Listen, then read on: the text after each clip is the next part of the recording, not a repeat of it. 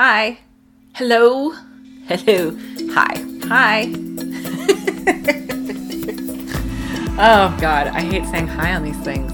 It's the hardest part. Oh, I'm gonna sneeze. Wizard Files. Thank you for joining me for another episode of the Wizard Files. So excited to have you here. What does it mean to be a wizard? What makes you a wizard? Ready. Promise. Welcome to today's podcast. I'm so glad to have you here with me on the Wizard Files today. This episode is going to be a little bit different. One of the questions that I get asked a lot is, what does it mean to be a wizard? Only it's not usually asked like that. It's usually asked more like, you're a what? Okay, so what does that mean exactly?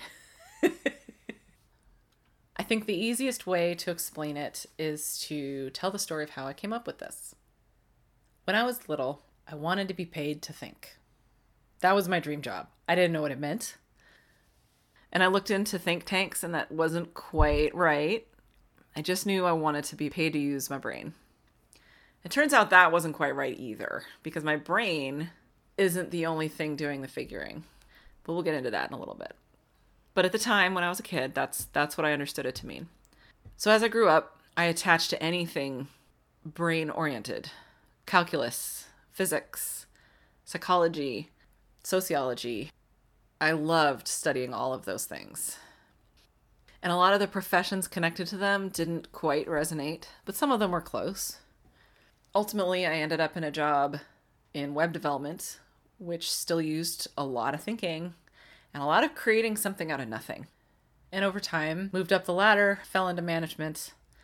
And for me, management was about helping people fulfill their potential, become the best at whatever the thing is that they wanted to be. But really, my goal was to help them find the thing that they wanted to be, because for a lot of web developers, they weren't really sure yet.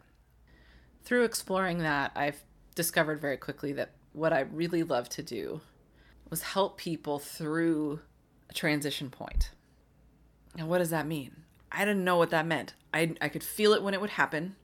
I understood it when it would happen, but it was hard to describe.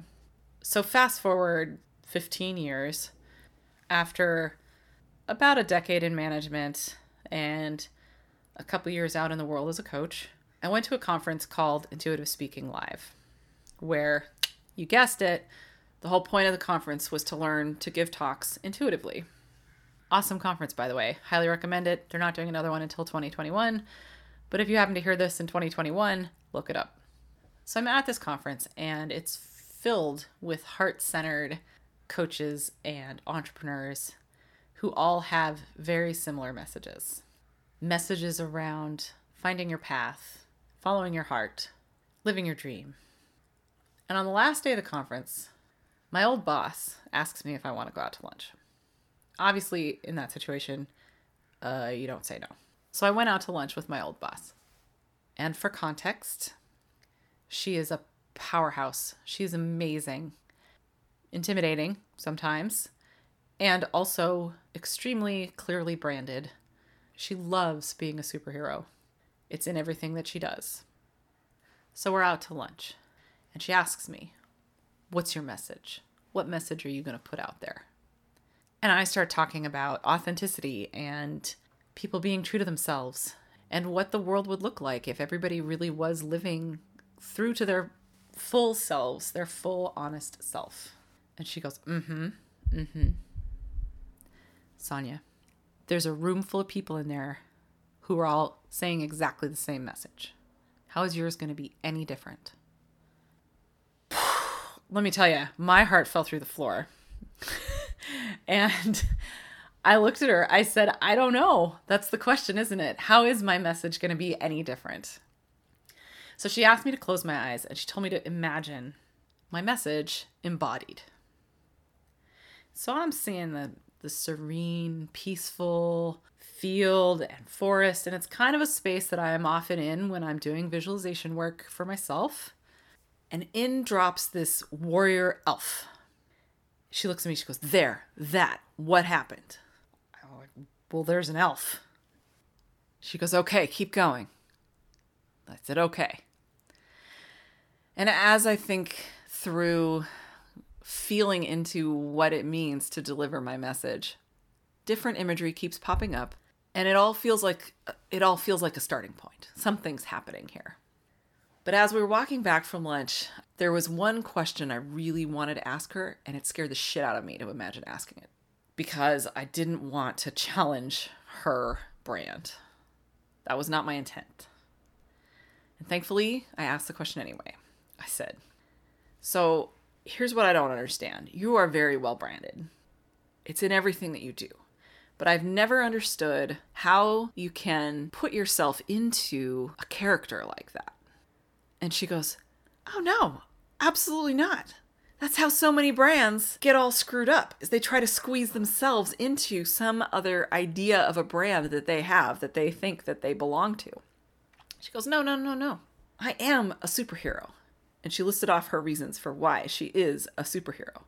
And she looks at me and she says, "It's not about putting yourself into the brand.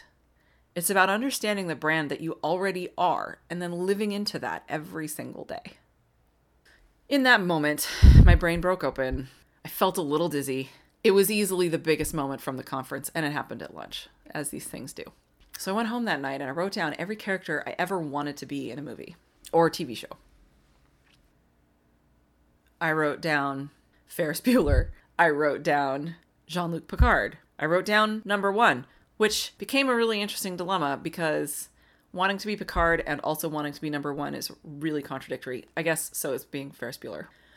And there was a good chunk of time that night where I thought I was going to wake up in the morning and have to figure out how to rebrand myself as Captain Picard. That was going to be weird.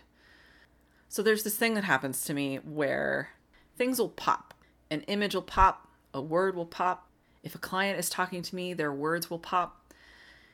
Something really significant will shine and have an edge to it in a way that I feel in my body. I don't actually see a difference. I don't actually hear a difference, but it sounds and looks different.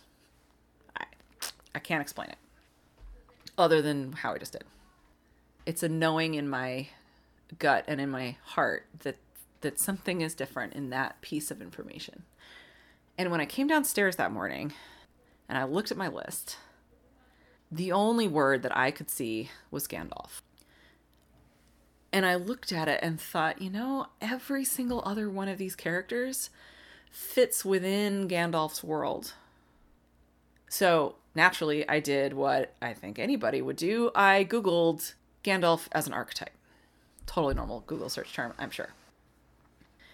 And it turns out that there's actually a dude, thanks dude, who wrote a paper on this in 1999 on Gandalf as a Jungian archetype. I would actually love to have a conversation with that guy because I have some questions. However, it got me rolling on the idea of what it means to be a wizard in real life. And to come to understand myself that way was life-altering. Things that didn't fit in my wizardry no longer looked the same to me. I've got clothes that don't resonate anymore because they don't fit this place where I understand myself to be in a way that I didn't understand before. So, what does it mean? What did I read? What did I see? Being a wizard means that I come into your life at a magical point. And it seems to be true for friends, for clients, for family. When I find myself with people that I connect with, it's at a point of change for them. They have some struggle that is really weighing them down. It can be anything. It really can be anything. It can be job. It can be life purpose. It can be a big move. But what happens is they are trying to find a way forward and they can't see it. And they're struggling to find it. They know it's there. They can feel that there's something more for them. There's something more they need. There's a change that needs to happen. They're feeling the weight of social pressure, of familial pressure, of social media, of the media. All of these things are weighing down on them in a way that didn't feel like it did the year before or 2 years before. It feels new. It feels heavier. It feels harder. Right on the brink of this change. And my role as a wizard is to see them, to see how they fit into this bigger picture that they're looking for, to see how they might move through it, to find that path. If you think about Gandalf and you remember how he shows up for Frodo. Now I have to make a confession because otherwise I'm going to get called out on this. I have not read the books, okay? Shh. I have seen the movies a few times and I've sort of read the books. I tried to make it through Hobbit when I was a kid. I got stuck at some giant spot somewhere. I got scared. And I couldn't get into Lord of the Rings. I think I could now. Someday, when my daughter's a little older and I'm not reading Percy Jackson, I'm going to try out Lord of the Rings for myself. But right now, I'm spending a lot of time reading about Percy Jackson. And that's okay. When Gandalf first shows up in The Hobbit, in many ways, he is the instigator of Frodo's change. He brings the party to Frodo, right? Another way to look at this is that he recognizes this shift that is coming for Frodo. Frodo is an adventurer who maybe wouldn't have had the most awesome, love-filled life in the Shire. I don't know. This part is debatable. It's part of my own vision around what it means to be a wizard. Gandalf shows up at a key point, and he does it again in Lord of the Rings. As shit's starting to go down, he starts trying to figure out the system. What's happening? Let's problem solve this. What is going on? And in The Hobbit, kind of got this dragon we got to deal with. And what's the best way to do that? But he doesn't just come in and kick the door down and say, hey, let's go on this journey. I'm not going to help you. He brings the full force of his magic whenever he can to support this adventure, this quest that's happening at any given time.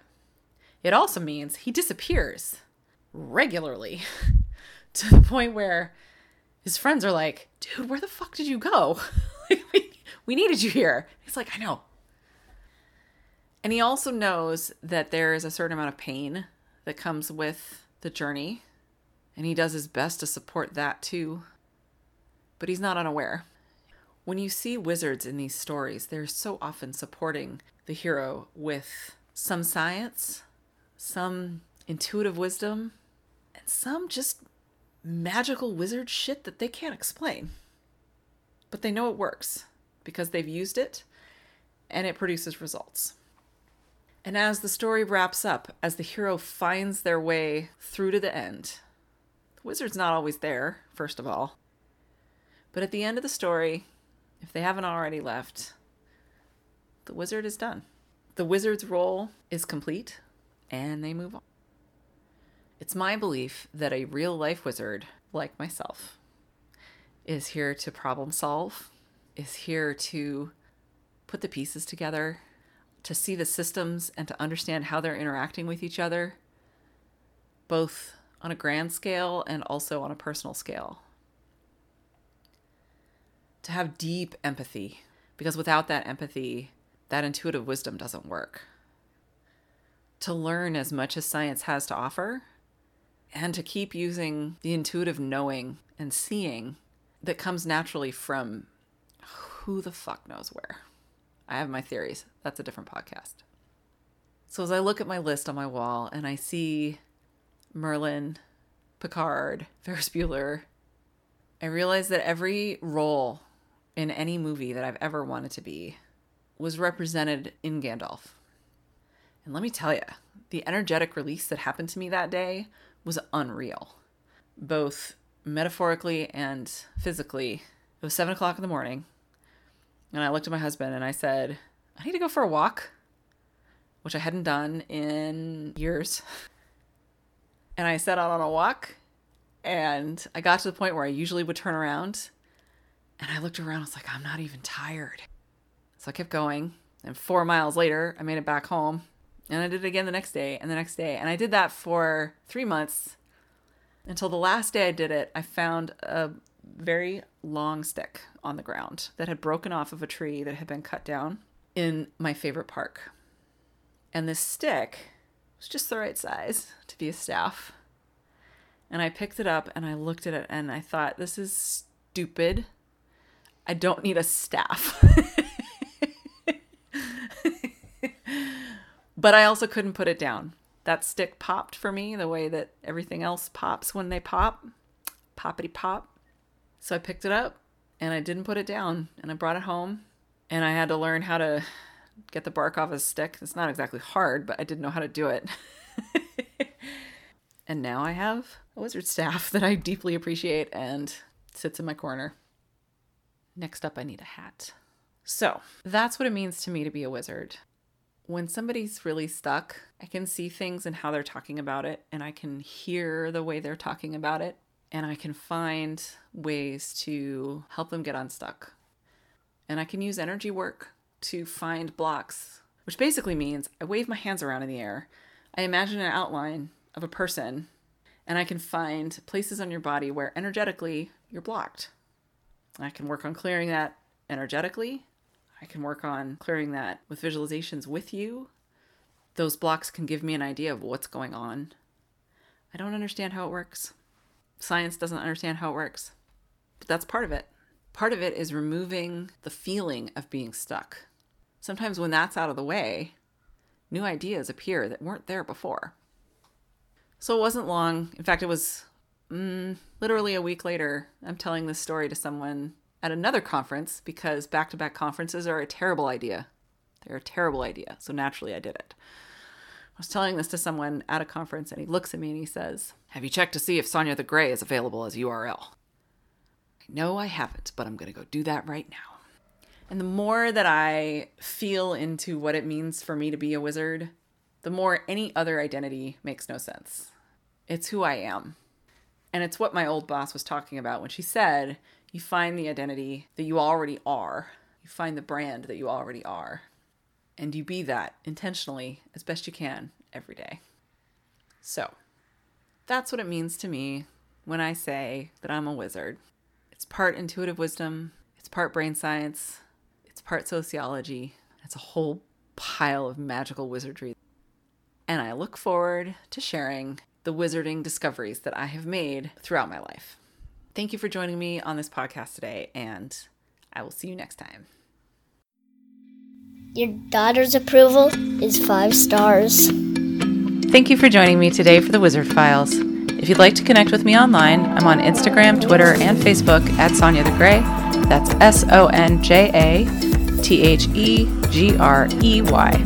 If you have any questions or a topic idea for the show, I'd love to hear from you. You can send an email to sonya@sonyathegrey.com. That's SONJA@SONJATHEGREY.com. Until next time. I swear I could rock out to this music all day. This might be my favorite part of the podcast.